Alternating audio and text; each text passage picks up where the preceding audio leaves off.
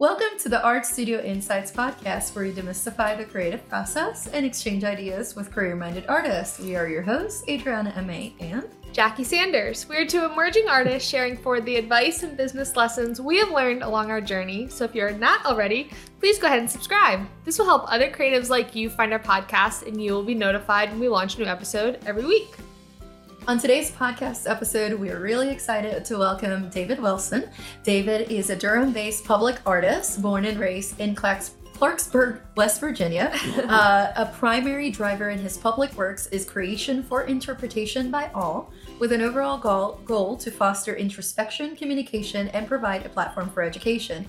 David has served as lead artist for multiple projects in Durham, Charlotte, Raleigh, and Gastonia, all in North Carolina, big cities. He's created highly polished stainless steel sculptures and monumental murals as well. He merges his art and design skills with technology to create mobile applications for museums, galleries, and cultural centers that allow the public to become more immersed in their experience and interaction with art. So David, welcome to the podcast. Thank you. Thank you for having me. Yes, both on today. We're so excited to have you on here, and especially hearing your name from a handful of other artists throughout Raleigh as we've done our networking. Your name seems to keep being brought up, especially talking about public installation. So super excited to hear more about you and your work. But in addition to the brief description that we said, why don't you go ahead and tell our listeners about your background, how you got started with making artwork, and what your practice looks like today? Well, thank you. And thank you for having me and inviting me on. I'm always humbled and honored to know that, what I'm doing in a public capacity and creating art is making some type of impact. So that's all the way down to project partners I worked with in the past. And if they're spreading the good word that, David was a great fit for this project and for this community, and it resulted into a long lasting, impactful piece of artwork, I feel like I've done a good job. So I'm glad this landed me here with the two of you so I can talk more about public art. So,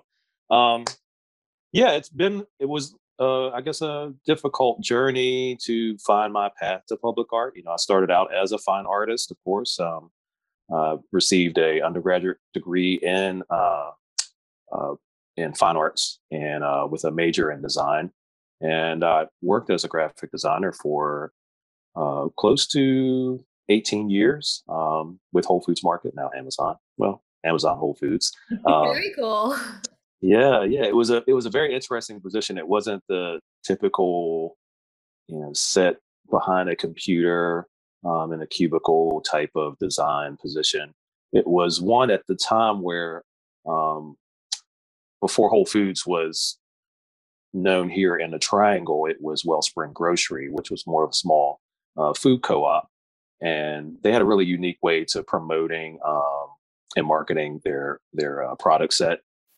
It was usually a lot of hand illustration using chalk or markers, and we would take these large pieces of white paper and create these beautiful posters using hand illustrated font and type. And I'd have just these big bins of like red paper for maybe a tomato, and I would make a shape of a tomato and cut that out and then paste it down onto this huge white piece of paper and write the price on there and label it as organic and where it's from. And they put these up in the storefront windows as ways to advertise. You can see them from the street. You can see them from the sidewalk in the parking lot. And, I just thought it was a really unique way to promote it. Kind of took you back to those old time days of how, sign making, lost process.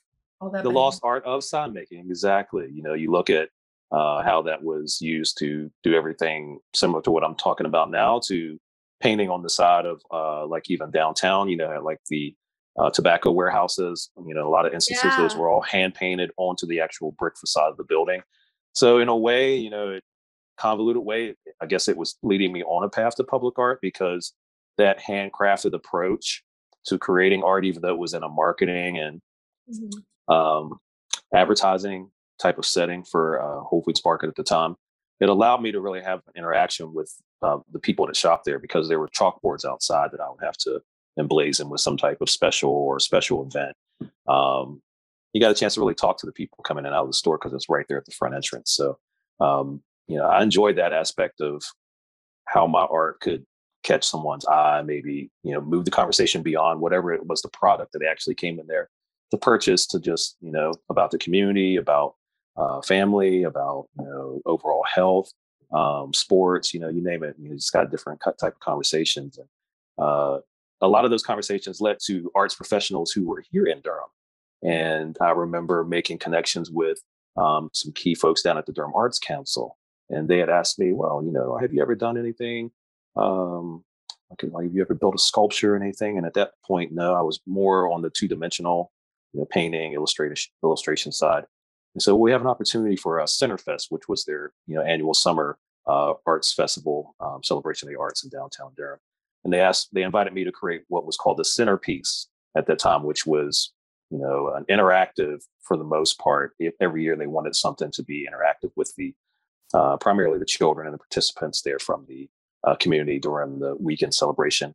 And that was my first public art. Well, not first, but that was like my first into really the heart of Durham, creating something where it involved coordination, not with just the Arts Council, but with arts professionals like teachers and educators and school groups to come together and make, even if it was just a temporary installation for the weekend. And that was fun. It led to all their connections to, speaking with artists who lived here in the community. Another artist at the time, Emily Weinstein, who is a magnificent painter. A lot of her murals you'll see up throughout the city. She approached me about doing a mural for the city of Durham that would honor and celebrate Durham's Black Wall Street history. So just sitting down and talking with her, and we can get into that a little bit more, how that really took my public art career off into a trajectory that seemed like it was making sense, right? It really kind of fueled me to say, okay, I want to investigate these opportunities more and not just rely on them coming to me. I want to seek them out more. So here we are. It was like around 1999. So we're about 22 years later. I feel very, again, proud and humbled to have had the amount of projects I've had. Humble to have, in the scope of that too, to have grossed over $1 million just in commissions, Nice. And receiving public art commissions. And it's great that it translates now into this current workshop with Cynthia and Triangle Arts, where I can serve somewhat as hopefully an example of, you can do this, right? You don't have to, particularly be set in a major metropolitan city like New York or Chicago or LA to have success in this capacity as a public artist. So I love it. I love being able to work with different people, different backgrounds, different communities. So it's been a blast, the entire journey. And I'm looking forward to talking to you guys about, some things that are happening now and answering any other questions that you might have. Absolutely. Quick follow-up question. So you mentioned some of your earlier public artwork being, somewhere in the late 90s. At around that time, did you actually leave your designer job to go art full time, or did it take a little bit longer to transition? Perhaps you still have a side job. Like how did that look to bring us from, from that time to today? Like how did that shift? That's a great question.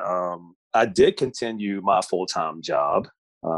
And was fortunate enough to have a supervisor and team leader in the marketing / admin department for Whole Foods who supported my outside endeavors. And not just me, they supported anyone who had, if you were in a band or, if you were really active in your kid's school, like they really promoted to try to figure out ways where you could schedule your time and be efficient and effective at work, but also give you the opportunity to go out and really explore these things outside of work that we're passionate.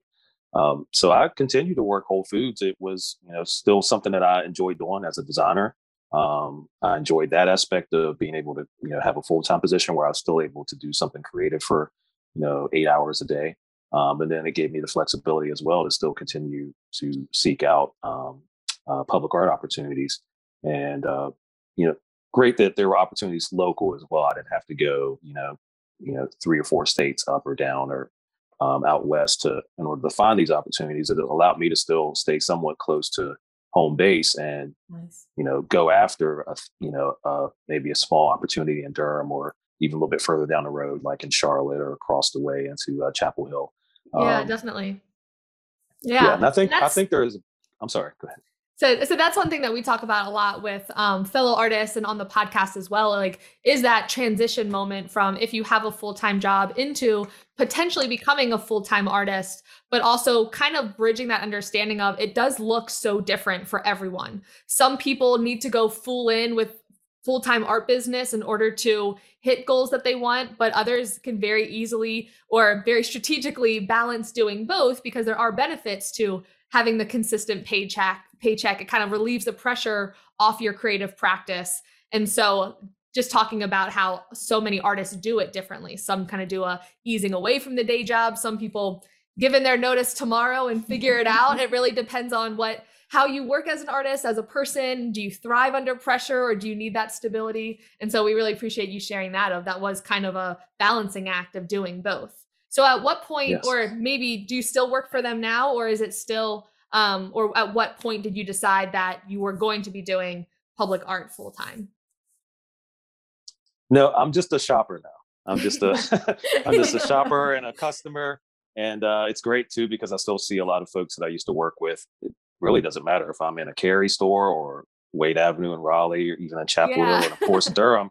People keep moving around. Sometimes people went all the way out to Seattle and came back in some type of leadership capacity. So that's fun in the sense of, still having that connection to good people that you used to spend, 8 hours of your day with.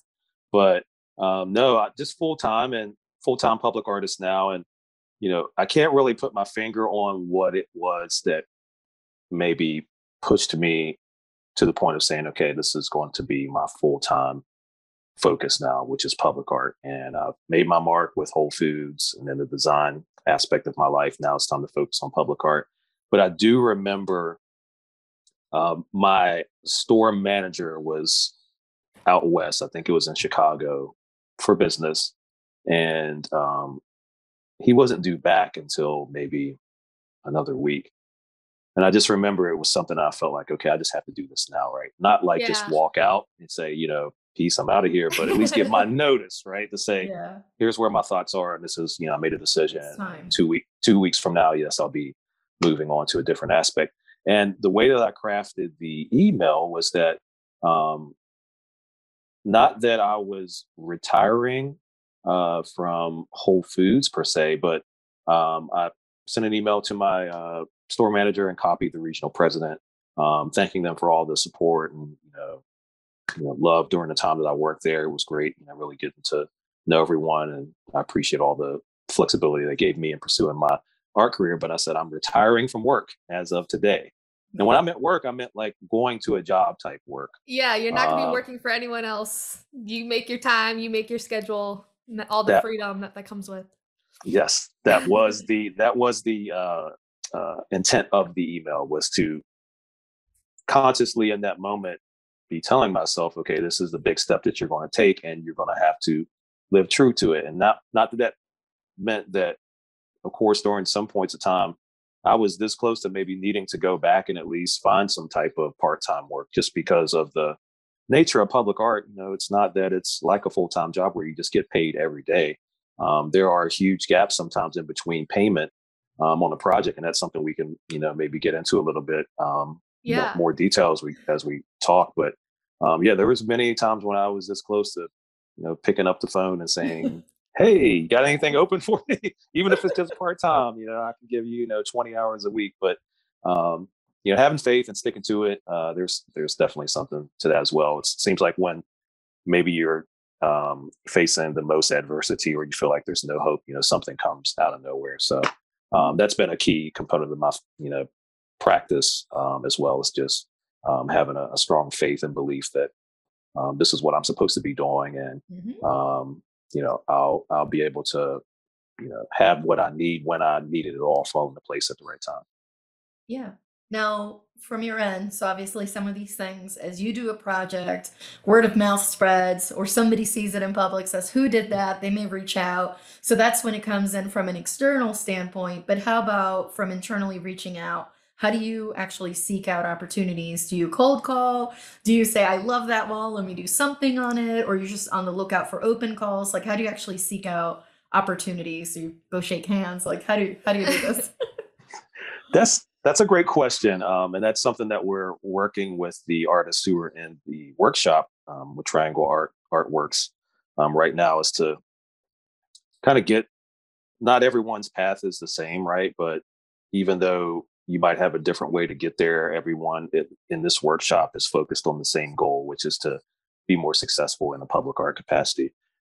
So there are opportunities where you have to be like a guerrilla artist and just, you see a wall every day, maybe you walk past it and you need to, go back to your studio and draft up a proposal, figure out what it might cost to actually create some type of treatment, a mural, or even if it's just something temporary in the sense of like a vinyl exterior mural wrap that could be placed there for a time, just to generate interest, in that space. There are plenty of times when I've done that. I've worked with, as I mentioned earlier, Emily Weinstein. That was a complete grassroots project for the Black Wall Street Haytime mural. We went directly to different local businesses. We went to the St. Joseph Historic Foundation, the city of Durham, and just had meetings set up with key people, and it basically said, "Hey, this is what we want to do. Here's kind of an idea of what we plan for it to look like.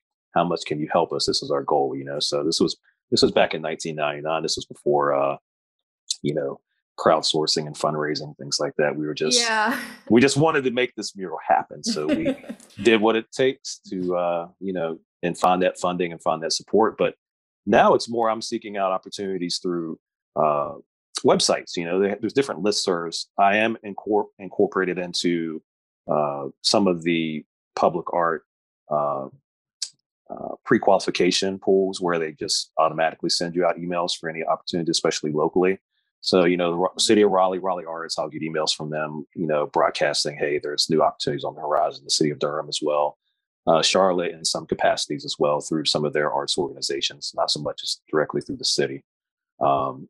But I actively seek them out. I go to websites and, look for opportunities that not all the time are local. I look for opportunities that I think fit my profile for the experience of the materials that I work in, which is primarily glass and metal, light to an extent. And I seek those opportunities out and try to, just determine what would be a good fit, maybe based off of what my current schedule is. And of course, the budget for it, that's something we're working with artists too. You come right out the gate of trying to transition from being a studio artist into a public artist. You'll see an opportunity for $18,000 and you might say, wow, I'd love to get that, because in naivety, you might think, $18,000 is a lot. But once you start to peel back the layers on everything that's involved in materials and travel and, community engagement, you might have to set up, 3 or 4 times and rent a space and buy pizza and soda and chips for everyone that's coming in to give you some ideas on what they want to see this mural or this piece of sculpture look like, right? So you don't make $18,000, but at least it does fuel you, right, to go beyond of, okay, maybe in a gallery situation, I've done a gallery show and I've never made anywhere close to even $5,000 of total sales from my fine art paintings or illustrations or even sculptures. So I actively just seek them out now and try to just find opportunities that seem like they make sense to where my current, schedule and availability is to complete a project, because they are very demanding, so you just can't go after every one of them and feel like you're going to be successful at doing a good job, because you do have to put a lot of yourself into the project. Mm-hmm. And then at the end of the day, kind of remove yourself from it as well. So it's not your high-minded idea on what a piece of art should look like. It should reflect all of this different feedback you've gotten from the community, right? Yeah. So yeah, and I think that's a notable point. Like you were saying, like the creative process, even the design process, is very different than if you're making work just in your studio that will display in a gallery or even in a museum or being sold to a private collector. That can almost be an inside your bubble, within your control process. And so you touched on a little bit, but I'm wondering if you could share a bit more on what that actual creative process looks like for some of these, especially if it's a site-specific installation. You talked about getting community input, but are there certain parameters that you stick within in terms of scale or material, or what things do you consider when you're doing that site-specific installation when it comes to your creative process, that if someone was thinking about it, things that they may want to keep on their radar? No, that's a great question, because it is unique, I think, with each opportunity. In some aspects, like I was describing before, like if you see a wall downtown on Main Street, that building's there. All right. So it is what it is. That's your canvas per se to You work can't exactly change the scale and make it larger easily. No, yeah. That's your canvas, whatever that size is, or whatever that real estate that the owner or proprietor of that building, green lights for you to cover or treat. That's what you have to stay within. And a lot of other instances, and this is probably more of a hallmark of my public art commissions, are usually attached to some type of capital improvement, which means the city or the municipality is doing some type of new build, or they're doing some type of reconstruction, right? To, re-beautify an area, maybe place a greenway or a jogging path or some type of bicycle path through a corridor, opening it up so there's more vehicular traffic that can coexist with pedestrian and biking traffic through a particular neighborhood. And usually with those capital improvement projects, there's stipulations for a percentage of the overall project budget needs to be dedicated to some type of artistic enhancement, right? It doesn't really, say it has to be a sculpture, it has to be a mural, it has to be, whatever, but that money is usually carved out for some type of artistic treatment. And then from there, in a situation like with Raleigh, Raleigh Arts works with the city of Raleigh to, filter through some of these opportunities where, you can do calls for artists to submit, applications or proposals to create something for that capital build. So that's where more of my projects have stemmed from. And, most of them currently right now are based in some type of capital improvement situation. And those are not as locked in as maybe the building downtown where you'd want to do a mural just by approaching the owner. But you do have some constraints, right? If it's where your work might be sited near flagpoles, and I've run into this a couple of times where they don't want the artwork, the sculpture, to eclipse the height of the actual flagpole. If it's, got the state flag on it or the national flag on it, you don't want your work kind of rising above that, right? So you have to kind of keep it in scale, which makes sense. I'm not trying to go out there and grandstand, the state or the nation through my public art. Even though it's a 2D design of a mural, you do have to be aware of the 3D space that it's going to be placed in terms of trees that are around it, which parts may be more hidden, and outside objects, including landmarks. That's definitely a factor that you don't necessarily have to think about if you're making a painting that can go in a gallery. Yeah. True. A related question to that then is, especially since you do work both 2D and 3D. So say you see this open call, it's for this particular space. So let's say it's a park of some sort, and they're saying, give me a proposal. It could be on the floor. It could be a sculpture. It could be something that hangs from something, like let's say that it's open enough, right? How do you then go ahead and kind of get your design and creative process in there? Do you take pictures and then work in some sort of 3D software or Photoshop or something like that? What does that look like for you to be able, or maybe old school, like color, pencil, and paper? That's cool too. But what does it look like for you to say, okay, here's my canvas, which might be a 3D four spatial, very complex situation, canvas space. And how do you go ahead and then I have all these ideas and put it in such a way that you can help them envision it, at least to the point of them wanting to talk to you and interview you? Because I know with some of those public art ones, you don't just apply and they pick you. They might actually get finalists, then set an interview. You have to basically sell them on your vision, so to speak, before they'll even go further down the road. So what does that look like for you? Because I know it must be challenging. You don't want to pour all of your heart out for possibly a no, but you still want to give them, you don't want to spend 500 hours on something that might be declined, right? But you also want to give them enough that they're interested and they want to talk to you more and, hopefully give you the bid. So, yeah. No, that's a great question. And that's usually sometimes, most of the time rather, worked out through the type of call that I might be responding to. There's a request for qualifications, which they're only asking for a written statement about your interest in the project, your CV, showing your experience, some images to document, what your work in the past has looked like, and then references or recommendations, those are a lot easier, right? Because they do not require you to have to come up with a visual at that time. You just have to kind of like write it out, give some ideas on, okay, after I've reviewed all the materials for this opportunity, I could potentially treat, the space this way, but I usually keep it really vague. I don't try to be too presumptuous. And most of the opportunities for public art, at least that I've participated in, they require community engagement. So I can't come right out and say this is exactly what this piece will look like without, getting buy-in from the project stakeholders and the community investors that will be receiving the art once it's done. Now, for a request for proposals, that's where they definitely want you to give an idea of what this form or this facade treatment, which would be a mural or some type of anything could be cantilevered off of the surface of the wall, right? It doesn't have to be painted directly onto it. It doesn't have to be completely vetted out and finalized, but they do want to have an idea for scale. They do want to have an idea for materiality, like, are you going to be using, stone? Are you going to be using glass? Are you going to be using metal? A combination of those. Sighting, like where will you site it that will give the best sight lines for pedestrian traffic, but also for vehicular traffic too. In some aspects, it might have to be something where it's near a corridor or a thoroughfare where NCDOT has some buy-in to it as well, right? So there's nothing that's flashing or distracting the drivers, nothing that's that's a big one.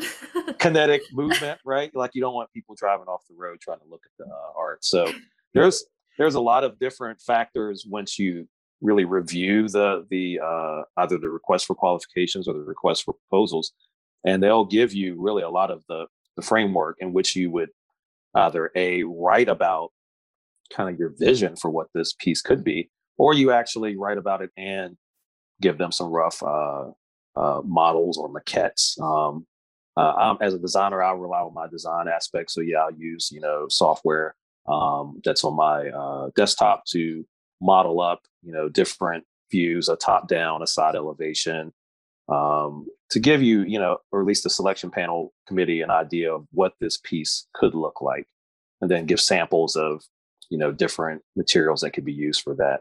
And then once you get further down the road, maybe you do make the short list, out of like 500 plus applicants, from the United States, maybe even international, that might apply for that one opportunity based on the scope of it and then the budget.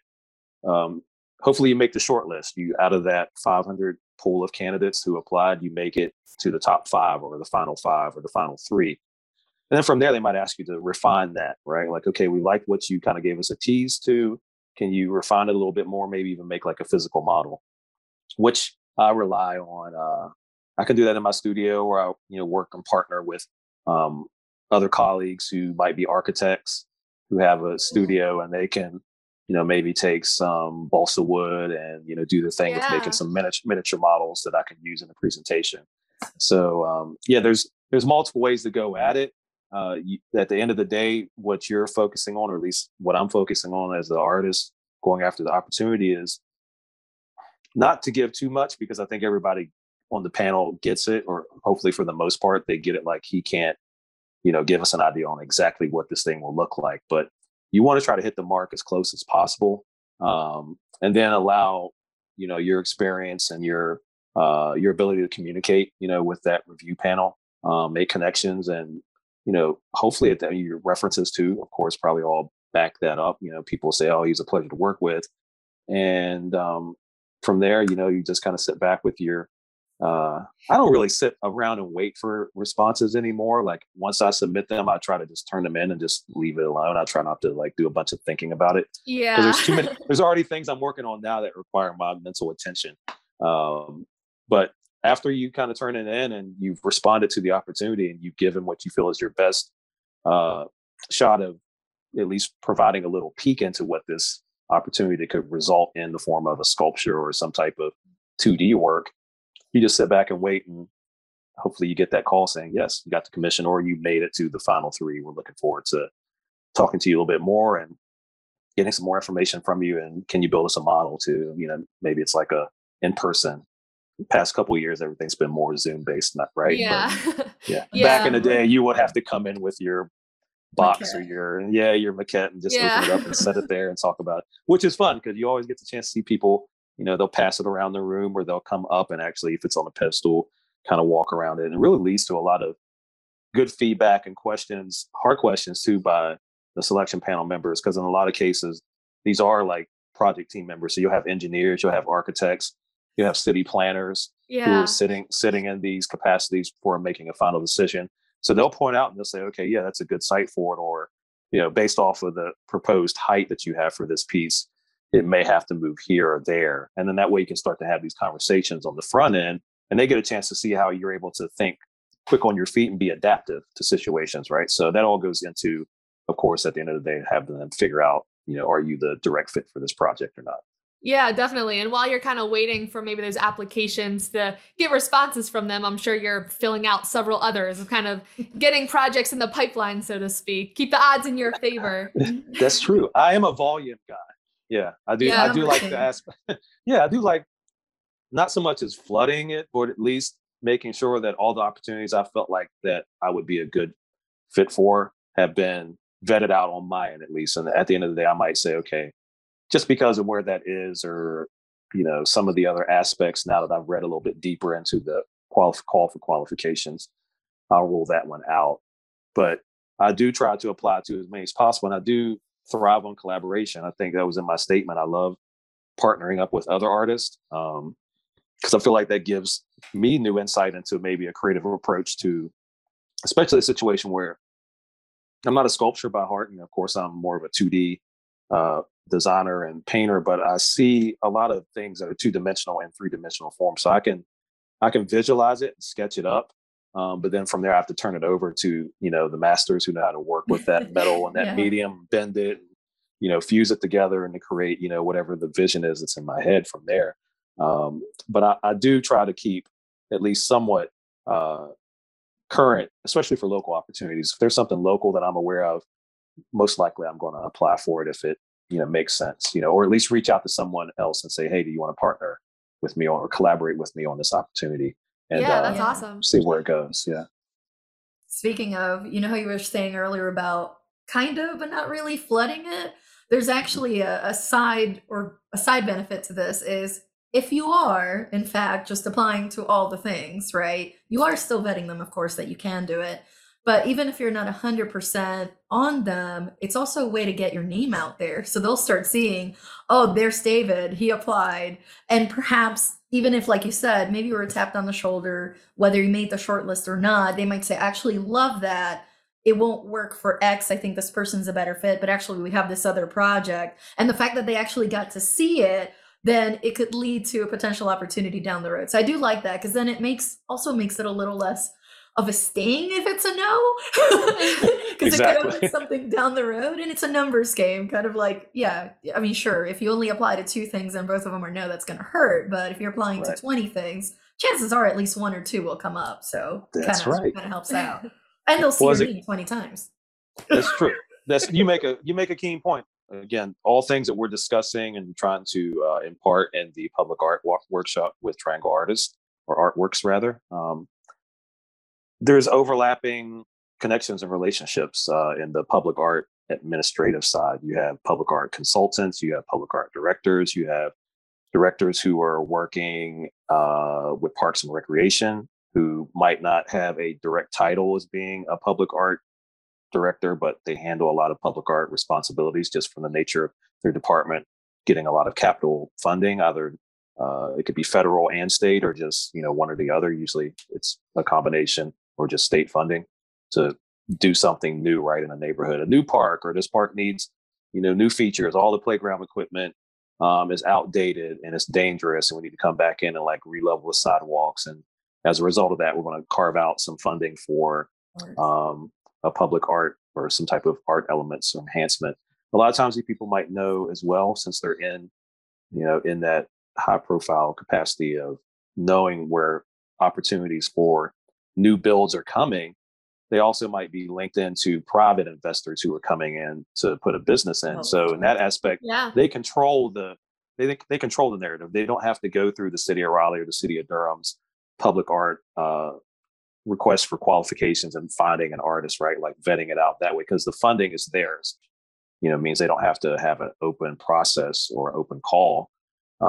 They might call directly a public art director or a consultant who's been retained by the city or municipality and say, hey, give me 3 or 5 people that might be a good fit for this opportunity. And then you get those, kind of out of the blue inquiries like, maybe a heads up email, so and so from Lifetime Fitness or whatever contacted me, and they're opening a new flagship store, and they want a big mural inside the aquatics area or inside the basketball space. Can you come in and do that, or give a proposal for it? Nice. So there's different levels to having to be able to write out what your vision is, and almost kind of sell yourself, be your own agent in a way, because it is a different process when you have to go through a private client versus a public client.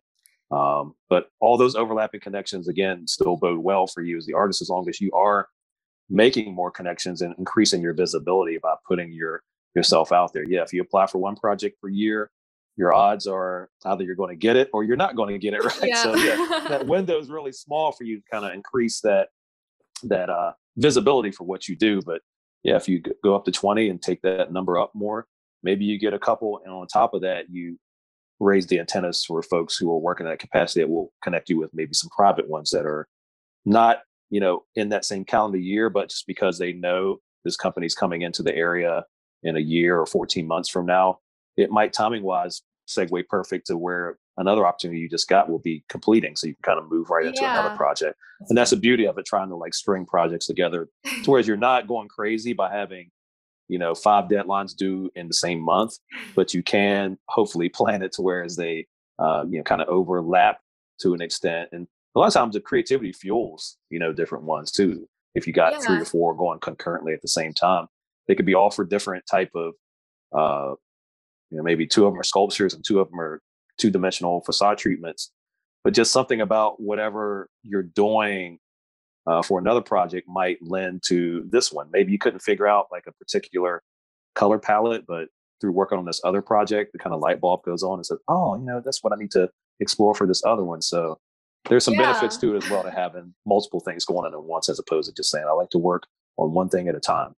But everybody has a different approach to it. So whatever you feel most comfortable with, I always try to champion and promote, stick with what you know best. But hopefully you can take some of the things that, like the artists in the workshop, can take some things that are just kind of standard practice and maybe roll it into what they do and make it work for them, fit it for their own profile. Yeah. And I think that is an interesting point too, as you touched on being a public artist. You kind of have to balance, in addition to being a visual artist, you have to balance so many different mediums and scales and types of work that you're making based on all these different proposals too. Like being known for a specific style may become a little bit harder if you're doing murals and sculptures in corporate buildings and outdoor sculptures. It's different than creating a cohesive series of paintings that you can make. It's maybe more obvious to some of, oh, that artist did this painting as well, versus connecting a style of mural that may be a very specific commission to a very open-ended sculpture open commission call. So how do you juggle those? And also from an income stream, I know you've talked about doing murals and public sculptures, and you've brought up that you're teaching now too, which is amazing. As your own entrepreneur business, how does that look income stream wise in terms of percentage of where your income comes from teaching or public art calls or private commissions, all those things? Great question. Yeah, I'd say 100% of it, is from some aspect of public art. A lot of my gallery and fine art side of me has kind of been put to the back for the past 3 to 5 years. I still have ideas and I still work on a few concepts, but I'm not doing gallery shows, either solo or group shows, actively, at least at the moment. I don't take on a lot of like freelance design work or like portrait work or anything like that. So 100% of it is either coming from public art, either an actual active project, or something that's connected to it, like what I'm working on now with Triangle Artworks and the Public Art Workshop. And just managing that, you just have to. That's an aspect that's getting you commissions, is to be able to have some type of savvy with handling a budget. Because once you do receive a commission, not only are you the artist, but you are the accountant, you are the project manager, you are the hiring manager, right? Yeah, you might have to vet out subcontractors, right? So you wear a lot of different hats, and you're paying yourself, at the end of the day, but you're also working to make sure that you're creating, your work within budget and on time, that you're, planning for the unexpected as well. There's a lot of times where unexpectedly, you might have to switch a vendor or subcontractor. Maybe something with the project overall, with like where the piece was going to be sited changes. So that might call for a redesign or scaling up or scaling back. So there is some savviness to having this as a career where you just rely on what it is you do on a daily basis. And it's not like you get paid every week either. Like you have to hit certain project milestones before you can submit an invoice to receive payment. And then just figuring out how you take a percentage of that to pay yourself, but at the same time keep your project moving forward is the challenge. And you learn it. The more projects you do, you get better at it. That Some personal aspects. Finance side too of, okay, this is a big project I have in the pipeline. There might be a couple others coming my way, but you don't know exactly when that next paycheck is going to start hitting. So also the personal finance of budgeting and saving accordingly, and not, like you were saying, an $18,000 project doesn't mean you just made $18,000 and you don't know when the next one's coming. Right, exactly. And that is something that you have to be consistently, cognizant of. The project that could be coming in right behind the one you're working on now, maybe gets delayed. Like I know with COVID, there were a couple projects that got put temporarily on hold. They didn't get canceled or, completely, moved back for 4 or 5 years, right? A lot of construction did happen. So that construction continued to happen in the city of Charlotte. It happened, on a reduced level, I think in Durham, somewhat of a reduced level in Raleigh as well. So those timelines moved a little bit. But yeah, you can't always assume that a project, even though that you've been awarded for it, is going to happen exactly in the capacity in which you thought it would when you initially received it. Because these things are beyond your control. Like you're contracted to be a part of a larger overall thing that's happening, right? So especially if there's federal funding attached to it, who knows which way that could go. Right? Lots of red tape there that needs to be cut and figured out and maneuvered by people who are, not artists, and you probably won't have any connection with. It just kind of trickles down to you at some point. To get light and get started and get that deposit going. Exactly. And then from there, and you got to be adaptable. If you can figure out ways to fall back on that. Not that I'm just, I guess happy and blessed to have not been forced into the situation where I've needed to figure out some way to make a way. But knowing that I could, if I needed to, there's galleries I could reach out to and say, I'd like to do a show, or maybe collaborate with some other artists, friends and colleagues I know to maybe put together a group showing.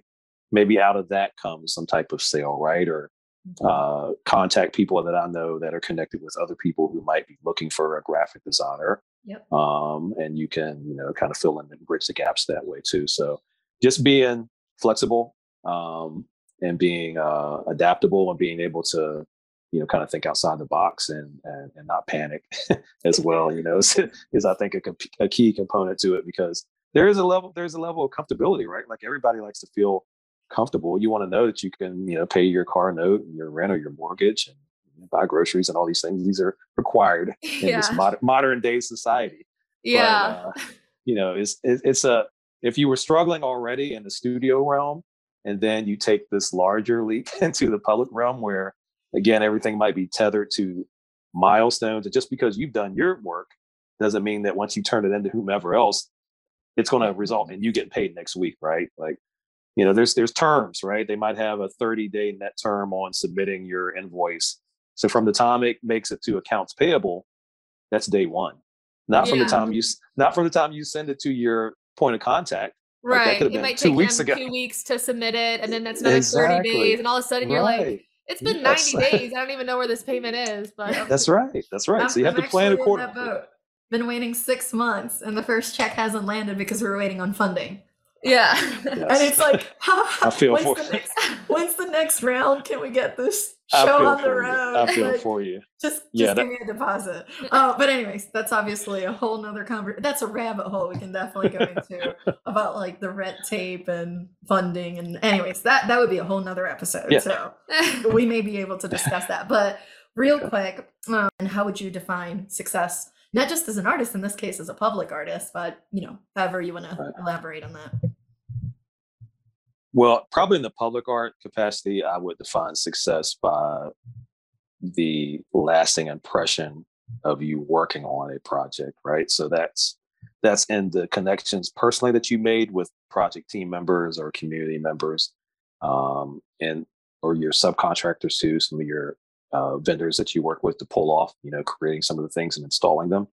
Um, and then what the overall art impact makes on the community once it's created and installed. Because after I'm done with it, that community has to live with it day by day. They pass by going back and forth to work or to the gym or wherever their destination is. You want it to be something that is going to hopefully cause internal conversations, get people to think about something, maybe brighten someone's day. Maybe it's something that's functional as well as aesthetic, and it allows someone to kind of sit and contemplate for a moment. So I usually try to build or judge rather my success based off of how a project uh, receives attention and feedback after I'm done with it. Mm. Then the number of projects that I receive, I try not to use that as some type of yardstick or measuring component.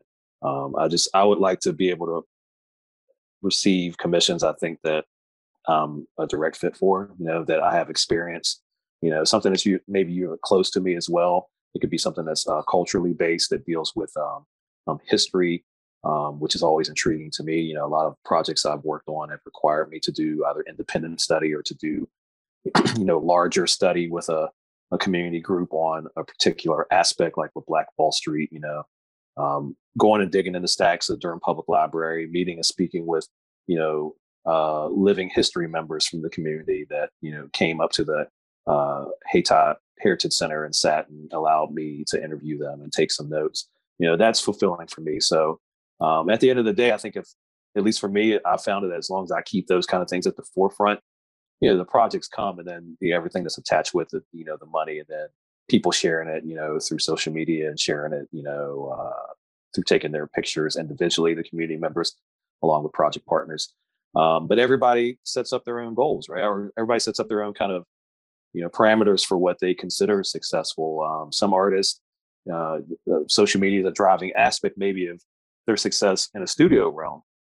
Maybe they make a bunch of TikTok videos to show their process of how they, do a portrait, and that leads to people requesting portraits of pets or family members or whatever, and they're able to knock those out just because they're a really strong painter and they can paint quickly. Yeah. So that they can usually carry with no problem over into a public project, because they would be the person or have somebody there that's maybe connected with them in a way that's always snapping pictures. It's always like doing immediate post to Instagram and a story, so you can follow with them throughout the day and throughout the week and feel part and connected to this greater project that they're working on. So if that's, how maybe you operate in the studio realm, then, we, in the public art workshop, we champion and we're always pushing the artist to, again, if that's where your bread and butter is coming from on the studio side, Yeah. definitely take that to the public side. And if you don't have that aspect of your career right now, it might be something you need to look into. Or maybe now you have classmates in here with you. You got their email address and might have their phone number. Contact them and say, hey, how do you do this thing with TikTok videos? Or take some initiative and just Google it and find out, what you need to do to create a TikTok video.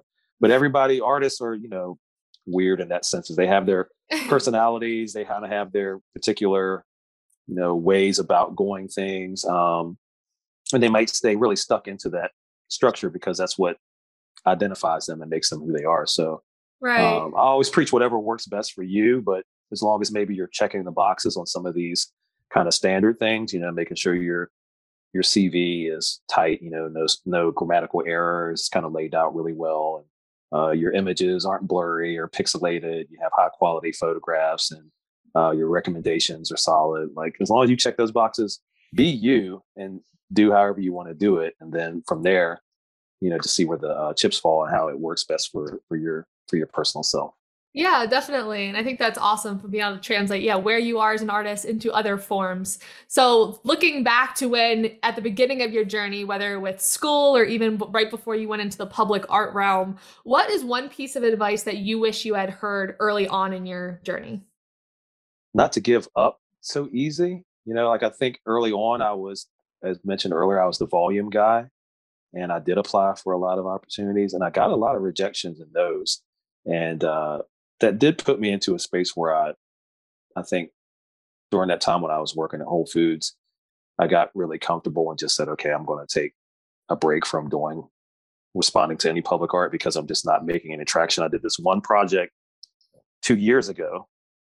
Why can't I, see any stepping stone type of progress from that one project I did? Because it was a really great project. Why am I not getting more opportunities, more yeses, and shortlisted opportunities?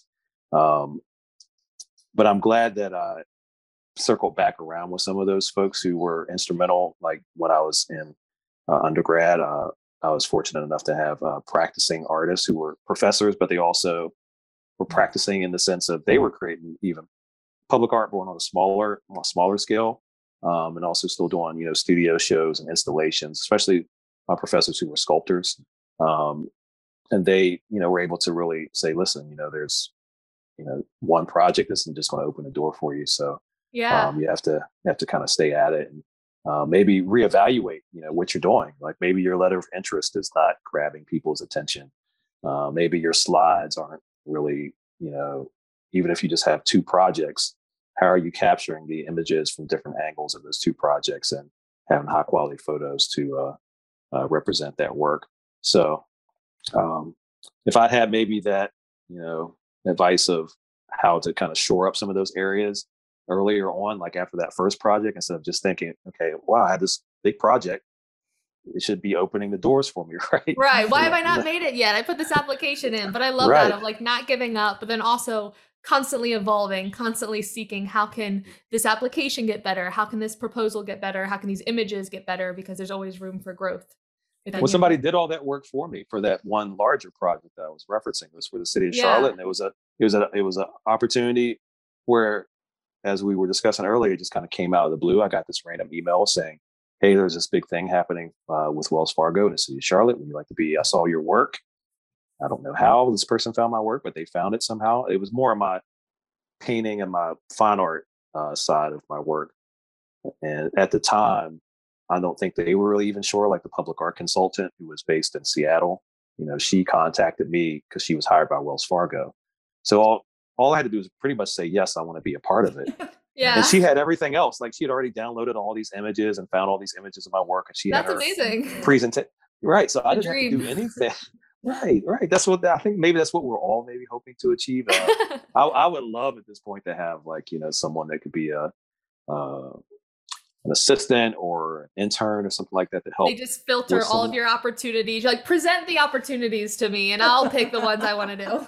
Well, in a sense that, but also something that's going to keep them sharpening themselves, right? Like the more that they look at the opportunities and figure out what's a good fit for maybe what I have going on, they'll be able to see where these opportunities might, from the larger pool of what's out there, maybe things that resonate with their practice, right? So and they'll also know of those, like what platforms to look at, like we were talking about earlier at the beginning of the conversation. Which listservs should I be on? Which website should I be looking at? How often are these calls coming out? I think all of that information is super valuable, especially as you're starting, where you can almost apprentice under an experienced artist and say, okay, how does this process work? Learn it and then apply it to your own practice. Exactly. And you see that in history, right? Like I think a lot of artists always had their understudy or their apprentice in some type of way to, help them shore up the load of the production aspect of painting something or sculpting something, but then from there help them kind of build their career up too. So it's kind of a one hand washing the other type situation. Exactly. And we have one question that we ask all of our guests. I don't think you could necessarily get an assistant for this amount of money, but real quick, if we were to give you $100 right now and you needed to splurge on something with either your art business or your creative process, what would you spend it on that would bring you joy and maybe assist in your creative process? $100. You know what? I'd probably take it and go out and look for an external microphone. That would probably be the best fit. Because this is like this is my first podcast, actually. First podcast. So now that I've done thank you for letting us be your first interview podcast. Yes. Thank you for initiating me into podcast fraternity. So I look forward to doing more of them. So I recognize I would need to have that setup, right? So that would I think that would be a wise use of my $100 to go out and find me a great mic. Yeah, I love that. And I think especially as you were saying with doing online teaching and being a mentor to other artists in our digital age, we're only going to get more and more with video calls, and it kind of opens up the possibilities. So I think that'd be a great use of $100. Yeah. Anyways. Okay, so as we bring this up to a wrap, I do have one more question for you. So you mentioned obviously teaching through Triangle Artworks. Any plans, obviously, if this is not cemented, we don't have to go into it, but any plans to teach this again, workshops on public art? Yeah, definitely. Cynthia and I were looking at opportunities where other municipalities could adopt the same program that the city of Durham has wonderfully put their support behind, because it's valuable. I think it's very invaluable to have a resource out there like Triangle Artworks that works really hard to make sure that artists have opportunities and make sure that they're paid opportunities, not just, opportunities for exposure, right? With the finger quotes. Yeah, because there's plenty of those opportunities out there where, private and public clients are looking for you to give them essentially everything for nothing. I've loved the partnership with Triangle Artworks and that aspect, and being able to work with them to help reach back and hopefully bring up artists, especially homegrown, like right here in our neighborhoods. I'd love to see some of the artists that are in our class now, all of them actually, get some type of commission that makes sense for what it is that they really want to do. That's amazing. Well, thank you so much. Like we said, we've heard amazing things from both students that are in your class and just from other artists around in North Carolina. And so we will link all the information about the Triangle Artworks workshop that you are a partner in right now, as well as potential future workshops, so that our listeners can keep an eye on that listing. But real quick, before we end this interview, where can our listeners keep in contact with you after hearing this? Your website, social media channels, where can they get in contact with you? Social media, I am not that present on right now, and I know Cynthia would just be reaching through the phone to try to maybe by the time this airs we can change that. Yes, we got to get your Instagram, we got to get your Facebook presence up here, and I love her for that. David Wilson Public Art is probably the best place to find me now. www.davidwilsonpublicart.com. You can look at the site and see past projects that I've worked on. There is a portion of the site that gives you some insight to current opportunities or current commissions that I'm working on now. Then on the About page, it goes into a little bit more detail about, myself as the artist and just my approach to creating and, what's kind of important to me in the sense of creating in a site-specific public capacity. So go there. Awesome. And as that website starts to evolve and grow, you'll see links to the social media aspect of me as well down the road. Awesome. Thank you so much, David. We really appreciate you being on the podcast today. No, I've enjoyed it so much. Thank you for having me on Level Up. I really hope that what we discussed has, hopefully inspired someone out there, maybe inspired someone to go out and seek out public art, if it's just on your tablet, on your device, or actually go out into your neighborhood and walk around and try to find, cool, interesting stuff. But I really enjoy any opportunity to talk about, and feel free to invite me back on when you'd like to have me back. Absolutely. So thank you so much. For our listeners or viewers on YouTube, if you want to stay connected with us, obviously with David, we'll have all the links, like Jackie mentioned, in the episode notes. With Jackie and I, you can reach out to us and kind of share things that you have learned on this episode, maybe some ideas, maybe some of those listservs or where you find opportunities. You can find us on social media. I'm at May Art across all platforms. And I'm at J Sanders Studio on all platforms. Thank you so much for listening, and we'll talk to you next week.